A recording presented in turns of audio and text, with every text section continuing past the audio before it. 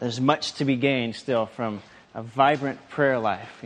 Something to gain for ourselves, for our community, for our families, our church, for our city. So we want to do this. We want to immerse ourselves in this. And so over the last 9 weeks, we've come across some really amazing prayers throughout the Psalms, and we've encountered some amazing challenges along the way as well. We've been challenged to immerse ourselves week in and week out in the Psalms. We've been challenged to mark out specific times, places, to pray in specific ways throughout the things that we've been looking at. We've been challenged and encouraged to intentionally engage in praise, to confess our sins, to cry out for help, to learn how to cry out for help when we are being oppressed, but also to cry out for help when we feel abandoned. We know how to cry out for those who feel abandoned and who are oppressed by darkness. We've been called to times of open-ended prayer where we don't we don't schedule things right next to our prayer time, where we just say, Lord, we just want to sit with you and just try and delight in the Lord and just experience the Lord in those times. And on top of all of this, we've been juggling and battling against the weaknesses of our own flesh. We've been battling our schedules, the busyness that we have there. We've been battling unseen enemies that work to prevent us from growing in our prayer life. All this has been going on over the last 9 weeks. And so however you might evaluate your past 9 weeks and how you've done, regardless of how you would look at that and consider yourself a success or a failure, I hope that you have been encouraged. Please feel encouraged. And see that in the Psalms, we are given form that give us words to pray when we don't have words for ourselves. It gives us kind of a way to approach prayer when we feel like we're just at a loss and we don't know how to approach God. See that the Psalms invite us in to a life of praying. So our attention this morning is on Psalm 139. That's a prayer of thanksgiving that can be called a contemplative prayer, I guess. It's a prayer that arises from David, the psalmist, is just sitting down and thinking about his experiences with God. He's sitting down thinking about how he knows God from Scripture and also how he knows God revealed in his own life and his own experiences. And in these thoughts, David is moved to awe, to hope, to praise, and even to cry out for justice. So Psalm 139 invites us this morning into this way of praying, into considering who God is and what He has done, both through Scripture and in our own lives. And we allow that contemplation to guide our praying. So this morning, as we walk through David's prayer of Psalm 139, if you have your Bibles, you can turn there. If you don't, you can just use the worship guide. Hopefully, we're going to highlight, what we'll do is we'll highlight a few aspects of his contemplation and hopefully learn in the process, or at least be encouraged in this art of praying. And then afterwards, we're going to turn back and look and ask, well, how in the world does David even get to this point? How does he come to this place where he's asking these questions and thinking these things about God? So David's contemplative prayer focuses, I said, on at least three characteristics of God as revealed through Scripture and his own experiences. And these are, first thing is intimate knowledge, God's intimate knowledge. The second is God's intimate presence. And the third is God's intimate or thorough justice. And I'll unpack these here in a bit. But these themes are fluid, okay? They're not just outline form and they don't connect to one another. They immerse each other and they just cover the terrain of this psalm. So as we go through it, you're going to see us talking at front about this intimate knowledge. But as we get further and further on down, that intimate knowledge is still very, very applicable. And at the end of it, when he talks about crying out against the wicked, that's not divorced from God's knowledge. That's not divorced from God's presence. So just keep that in mind. But just for the sake of argumentation and trying to walk through it in an orderly fashion, let's look at intimate knowledge. Knowledge is a key word in this psalm. It's a very key word. In fact, verse 1 and verse 23 form what's called an inclusio, or a bookend. It surrounds the psalm. It encases it. He begins by praying, "O Lord, you have searched me and you have known me." And then he concludes by saying, "Hey God, search me and know me. Know my heart." He concludes the same way. David begins his prayer with awe of God's intimate knowledge of who He is. And he concludes with a joyful openness and a desire to continue being known by God in this deep and intimate way. So the conclusion of this prayer is important, and we'll come back to it later. What I want us to do right now is explore the significance of God's knowledge. As I mentioned, knowledge, it's a powerful word in this psalm. You can see some form of knowledge, whether it's know or known, used 7 times in this psalm. 7 times. Now that's a significant number to the Jewish mind, because the Jewish mind looks at the number 7 and they say, oh, that means completion. That means fulfillment. So the picture that is painted through this psalm about God's knowledge, this message in the psalm is that the psalmist is fully known by God. He's completely known by God. And this thought overwhelms the psalmist, overwhelms David. Look at verses 2 through 6. He says, you know when I sit down and when I rise up, you discern my thoughts from afar. You search out my path, my lying down. You are acquainted with all my ways. Even before a word is on my tongue, behold, O Lord, you know it altogether. You hem me in behind and before. You lay your hand upon me. Such knowledge is too wonderful. It's too wonderful for me. It's high. I cannot attain it. Now the language is unambiguous. God knows him fully in every possible way. But you go before me, behind me, you surround me, you know the words before I can even articulate them, before I can speak them. God knows the psalmist in every possible way. He's fully known by God. But this is a contemplative prayer, okay? So it's not just that David's sitting there and he's looking through a theological handbook and comes across systematic theology and it says, oh, God knows everything. And he goes, God knows everything. And that kind of starts his prayer. Notice all the personal pronouns. Notice the possessive determiner where he says, my. It says, you've searched me. You know my thoughts. You are acquainted with all of my ways. And these are deep personal experiences. So what I'm saying is David is contemplating, not simply because somebody gave him a chart. He's contemplating his experiences with God. He knows the Lord to be a God who knows his heart, because he's read it in Scripture and because he's experienced it in his life. And this knowledge is too wonderful for him.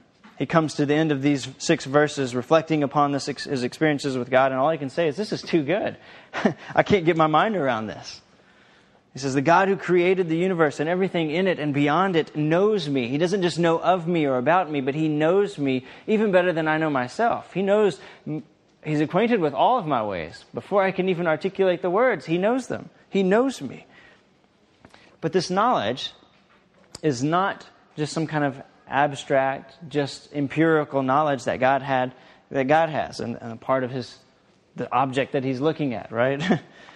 It's not abstract and impersonal, because embedded in this knowledge is intimate love for the one known. The Hebrew word for know, I'm not going to say it because I don't know how to speak Hebrew, doesn't simply suggest the accumulation of a bunch of facts, all right, about a particular object.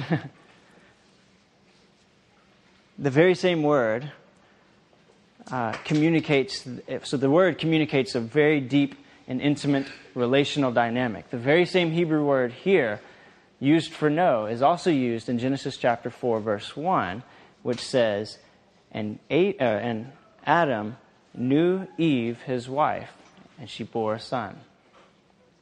Talking about this intimate relationship between a husband and wife. A few weeks ago, we looked at Psalm 63, and Aubrey pointed out verse 8 was a keen verse on this, that said, my soul clings to the Lord, and his right hand upholds me. And that word clings was the very same word used in Genesis chapter 2, verse 24. It says, therefore a man shall leave his father and mother and be united, or shall cling to his wife, and they shall become one. That was the same word. And so that when David is speaking of his relationship with God, he reaches back and grabs this imagery of a love relationship between a husband and wife. And he says, this kind of relationship, this intimacy describes his relationship to God. Now, this is the very same image that is being picked up here in Psalm 139. However, the difference is the orientation, right? In Psalm 63, David was saying, Lord, I love you this way. Like my soul clings to you. But in Psalm 139, the orientation is from God to David. This knowledge that God has is an intimate love. And it focuses in this relationship to David. So as David contemplates God's intimate knowledge, he's utterly amazed and awed by the intimate love motivating God to fully know him. So that fills him with awe. Such knowledge is too wonderful for me.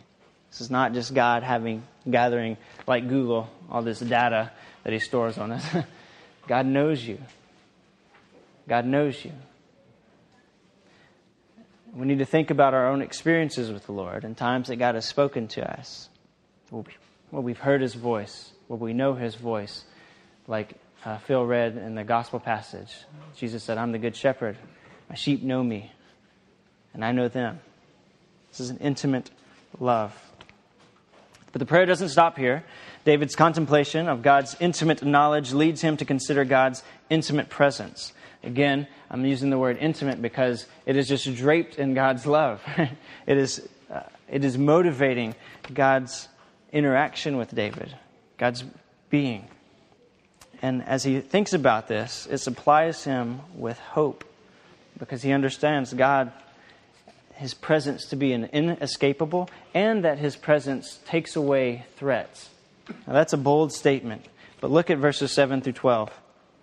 Where shall I go from your spirit, or where shall I flee from your presence? If I ascend to heaven, you are there. If I make my bed in Sheol, you are there. If I take the wings of the morning and dwell in the uttermost parts of the sea, even there your hand will lead me, and your right hand shall hold me. If I say, surely the darkness shall cover me, and the light about me be night, even the darkness is not dark to you. The light is bright as day, for darkness is as light with you. Now the psalmist uses these poetic and extreme generalities to emphasize that God is both inescapable. Right? He says, if I made my bed in heaven, you would be there. If I made my bed in Sheol, the place of death, you would be there. These are great extremes, saying there's no escaping you. But also that God's presence will do away with every threat.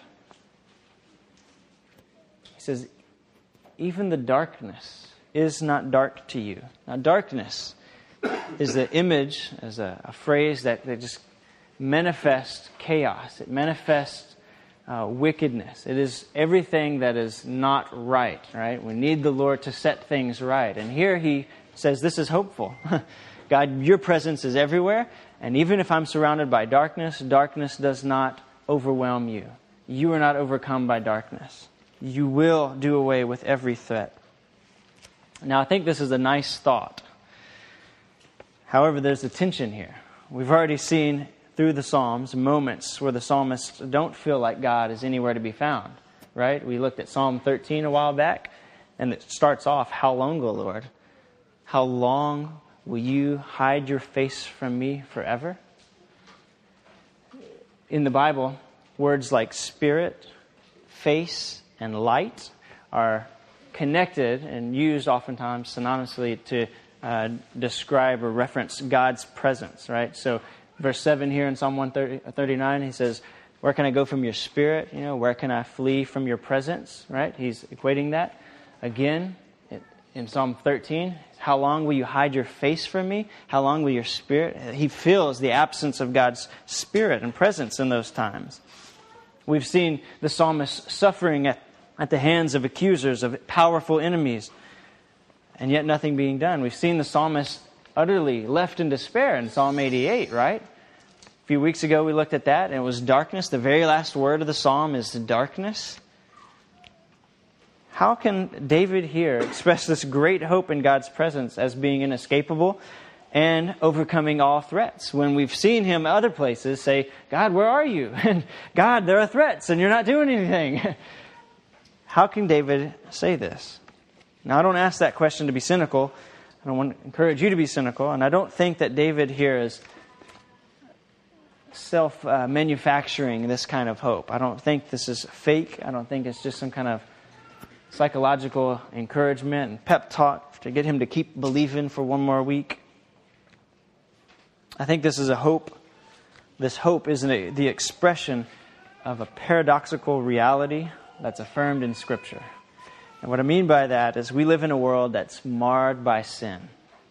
We live in a world that's marred by sin, and we suffer the real effects of that sin and that marring in our own bodies and also in our relationships. However, that is not the full story. That is not the full story that we live in. Yes, it is there, but we also live in the reality that this marred creation is not the final reality. God longs for shalom, and we've seen throughout Scripture that God wants peace. He wants to bring His restoration, and He's working towards that. We see ultimately Him investing into the lives of specific people and promising to make things right and make things new. And eventually Jesus comes on the scene. And in Jesus' life, death, and resurrection, God brings restoration. He brings His redemption. It's a redemption, though, that is not fully realized. It has entered into this world, and it has entered into this marred creation. And so we live in this dual reality. It's kind of a weird place where Christ's kingdom and God's redemption has already occurred, but it's not yet fully realized. And it's a tension, it's a paradox that we live in. Today we live with this tension. And the truth is, God has promised us to never leave us, nor forsake us. He has promised us and guaranteed this promise by giving us His Spirit. Ephesians chapter 1 says that He has guaranteed this promise. He's sealed us in His Holy Spirit. So God's presence is everywhere because He's an encompassing God, and darkness will be fully defeated. Think about John chapter 1, verse 5. John's talking about Jesus coming, and he says, "The light shines in the darkness, and the darkness does not overcome it." Now, as you and I learn to pray psalm prayers, our prayers are going to express both honest insecurities and pain. We're going to cry out, "How long? How long?" We're going to cry out, "Lord, I feel like the darkness is swallowing me up and overwhelming me." But we also will be able to pray with great confidence, a God confidence, that He is near and that He is ultimately going to be victorious. And He gives us hope. So that's an awkward paradox that we have, but Scripture both affirms it, and we're called to live into that reality. And so David does, as he is thinking about God's intimate knowledge of Him and God's intimate love and God's intimate presence. It stirs him. It fills him with hope because God is near. And God's ultimate victory over what is warped and broken is assured. Now, the next section I wouldn't give like its own bullet point because you could. But what I see is really David has taken what he's already thought about of God's knowledge and what he's thought about of God's presence, and he kind of mingles them together and sees them working in the specific way of His own creation, right? His own coming into being. David says, "You formed my inward parts. You knitted me together in my mother's womb. My frame was not hidden from you. Your eyes saw my unformed substance." And he goes on and just talks about God is still actively, God's knowledge, intimate love and knowledge is there, but His presence is there as He's weaving him together and putting him together. This is deeply personal and poetic language. And it elevates human life as being intrinsically valuable. A lot could be said here, about abortion rights or whatever. A lot could be said there, but I'm not going to go there. I do want to say that life is a gift, and this definitely affirms that. Definitely through babies, but life is a gift. You and I woke up this morning. We received today as a gift from God. We didn't receive this day and are walking through it alone. God is near. God knows and He loves you and He's walking with you. And this is a gift. Live into this gift. Live into this reality. It's precious. This day and this life is meant to be enjoyed. And as David is reflecting on God's knowledge and His presence, it stirs in him praise. He says in verse 14, I praise you, for I am fearfully and wonderfully made. He's blown away by God's attentiveness, by God's presence, by God's power, His love, and His care. And he says, my life is precious. Somebody has said that this prayer is a thanksgiving prayer, and it essentially could be, thank you for me. And I think it's okay for us to pray that, that God has an amazing love for you, and He's given you life. The reformer, John Calvin, he suggested that praise is the only appropriate response to a gift such as life. And he says, commenting on life from a different psalm, he says, although it is by the operation of natural causes that infants come into the world and are nourished with their mother's milk, it's therein that the wonderful providence of God brightly shines forth. God is amazingly present in this miracle, is what he's saying. And he says this miracle, it is true because of its ordinary occurrences. It is made less of account by us. Like we belittle it because it happens so often. We take it for granted. But his response here is just powerful. He says, if ingratitude did not put upon our eyes the veil of stupidity, we would be ravished with admiration at every childbirth in the world. We would be ravished with admiration. I think that's such a powerful picture. When you and I see that life is a gift from God, yes, when babies are born, but yes, when I wake up in the morning and I experience this day, when we see that God's presence, His intimate presence and His intimate knowledge is here walking with us, life is a gift. If we see that miracle, we should be ravished with admiration. Praise is the only appropriate response. And so David, as he contemplates the intimate knowledge of God's presence, as he contemplates God's intimate knowledge and God's intimate presence at work, both in His bringing him into life, he erupts in praise. It's the only appropriate response. And we should praise as well. And we will. Later we're going to have some more singing, and we're going to have an opportunity just to thank God for life and press into His goodness in that sense. But his prayer doesn't stop here with this long section of adoration. We're going to have that in our singing.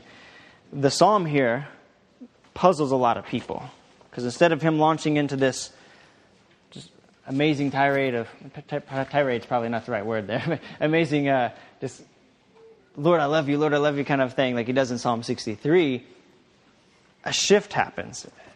And there are many Christians who think at this point we need to stop following the psalmist as he leads us in prayer. At this point, he becomes unchristian. Because Jesus tells us, right, to love our enemies and to pray for them. We even see Jesus praying for people when He's on the cross or about to be put on the cross. He says, Father, forgive them. They don't know what they're doing. And so it seems kind of weird that the psalmist would pray this way and that we would be encouraging you to pray in this way. In fact, this has puzzled the church for many years. If you look at the lectionaries, Psalm 139, whenever it comes up in the lectionary, usually doesn't include verses 19 to 22. And if it does, it's usually given as an optional reading. So what do we do with this? What do we make of this? What I think is happening here is David is saying, Lord, you are incredibly... You know me, you know not just me, but you know the world around me. I mean, think about things that you've read in Scripture, right? Exodus chapter 3, when God appears to Moses, they've been enslaved for 400-something years, and He appears to Moses as Moses. I know the plight of my people. God knows this, not because He looked it up on Google or whatever. He knows it because He's God, and He has this knowledge that knows intimately everything that's going on. And so God knows everything, and God is everywhere present. We can't escape Him. And God's presence does something to wickedness. It does something. It is not overcome by darkness. And yet we live in this world that is broken. And yet we live in this world where we see strife. We see the wicked prosper. We see the wicked have their way, sometimes against people. David himself was a person who suffered verbal abuse and physical abuse from real oppressors, from real enemies. So I think at this point, David has been reflecting and just praising and hoping and awing at who God is. And at this point, he's like, but wait a second. Things aren't all right. And he's brought back to this, not brought back, he's just brought to a clearer realization maybe of just the reality that he lives in. And so he prays this cry, I would say, for justice, not for vengeance. And because it's that, I think it's a prayer that we can learn to pray. He says in verse 19 through 22, "Oh, that you would slay the wicked, O God. O men of blood, depart from me. They speak evil against you with malicious intent. For your enemies take your name in vain. Do I not hate those who hate you, O Lord? And do I not loathe those who rise up against you? I hate them with complete hatred, and I count them my enemies." And we already know from David's life that he has been one who's been falsely accused, who's suffered verbal and physical attacks from others by real enemies.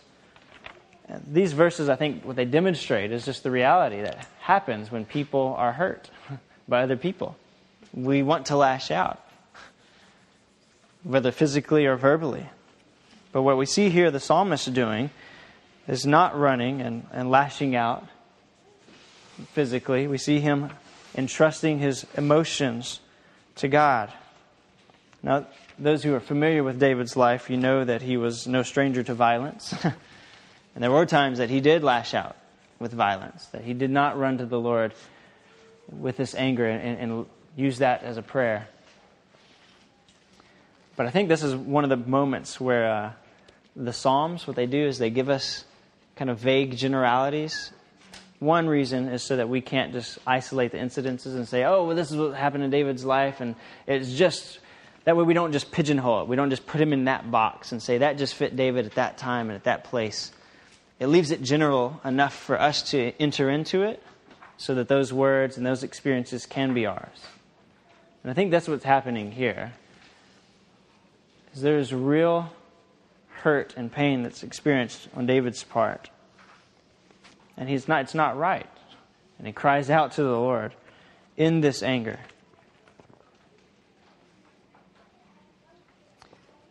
Now, what I'm saying is that this kind of praying, though often not what we're taught to do, is the good kind of praying because it teaches us and enables us to be really human. We can be real and genuine with our emotions. We don't have to be unfeeling robots. But we can really respond to things that are negative. We don't have to pretend.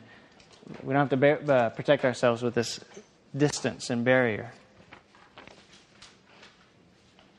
This kind of praying enables us to honestly deal with our emotions, with our pain, with our frustration at the delay of justice, when injustice has occurred. So Eugene Peterson is a guy who's written a lot about prayer and the Psalms, and he has a book called Answering God, and one of his chapters is called Enemies, and he deals with these kinds of prayers. And one of the things that he begins the chapters with is saying that if we're going to be people who pray the Psalms, then it's going to necessarily lead us to moments of anger. Not because the Psalms are bad and we get angry because we read the Psalms, but because the Psalms help us to participate in real life, help us to be honest with real life. And so he says, Psalm prayer enters into the way that things are, but it finds that the way things are is pretty bad. Evil is encountered here. Wickedness is confronted. This prayer, it quickens the pulse. It shoots adrenaline into the bloodstream. The people who practice this type of praying get excited. They yell. They gesture. They're engaged or soon to be engaged in the act of war. Because prayer is combat. Prayer brings us before God, and then before God we find ourselves grappling with the world rulers of this present darkness against spiritual hosts of wickedness in the heavenly places.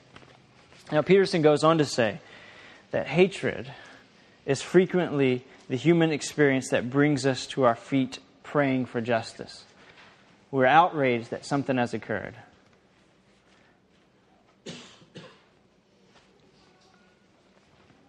hatred can be something that catalyzes our concern for the terrible violations against life all around us. Whether it's people who aren't being treated justly because they're immigrants, people who aren't being treated justly because of the color of their skin or because of the amount of money they have in their bank accounts. Like, those things should bother us. They should bother us. And it's okay for us to feel bothered by it. And we should run to the Lord. Allow this botheredness, this hatred, this frustration to move us to prayer. What I'm saying is that prayer does not legitimize hatred. However, it does use it. Peterson goes on and he says in this chapter that hatred is not a very promising first step to establish righteousness.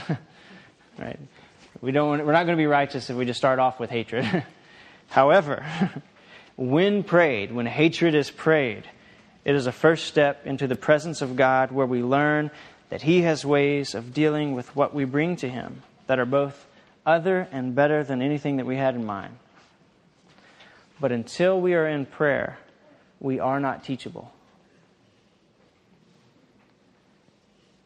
So when something happens to you and it is wrong, and you feel those feelings of frustration and anger, hatred even, those aren't necessarily bad feelings, right? Those are human emotions. Now, if you leave from there and go attack somebody, that's wrong. But if you feel that and you run to the Lord, and you cry out for justice. Cry out as one who has been victimized or one who has seen victimization and just say, Lord, this is not right. We need you to do something. I think that is what the psalmist is doing here in this prayer. And he aligns himself with the Lord. And then his conclusion is he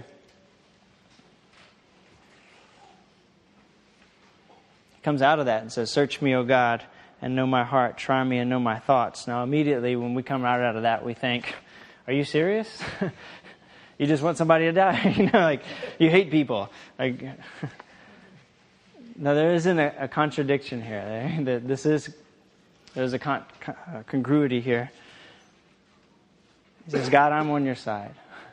And as I think about your amazing love and how you know me intimately and how that means you love me well, and I think about your amazing presence, your loving presence that knit me, that gives me life, stirs me to awe, to hope, and to praise.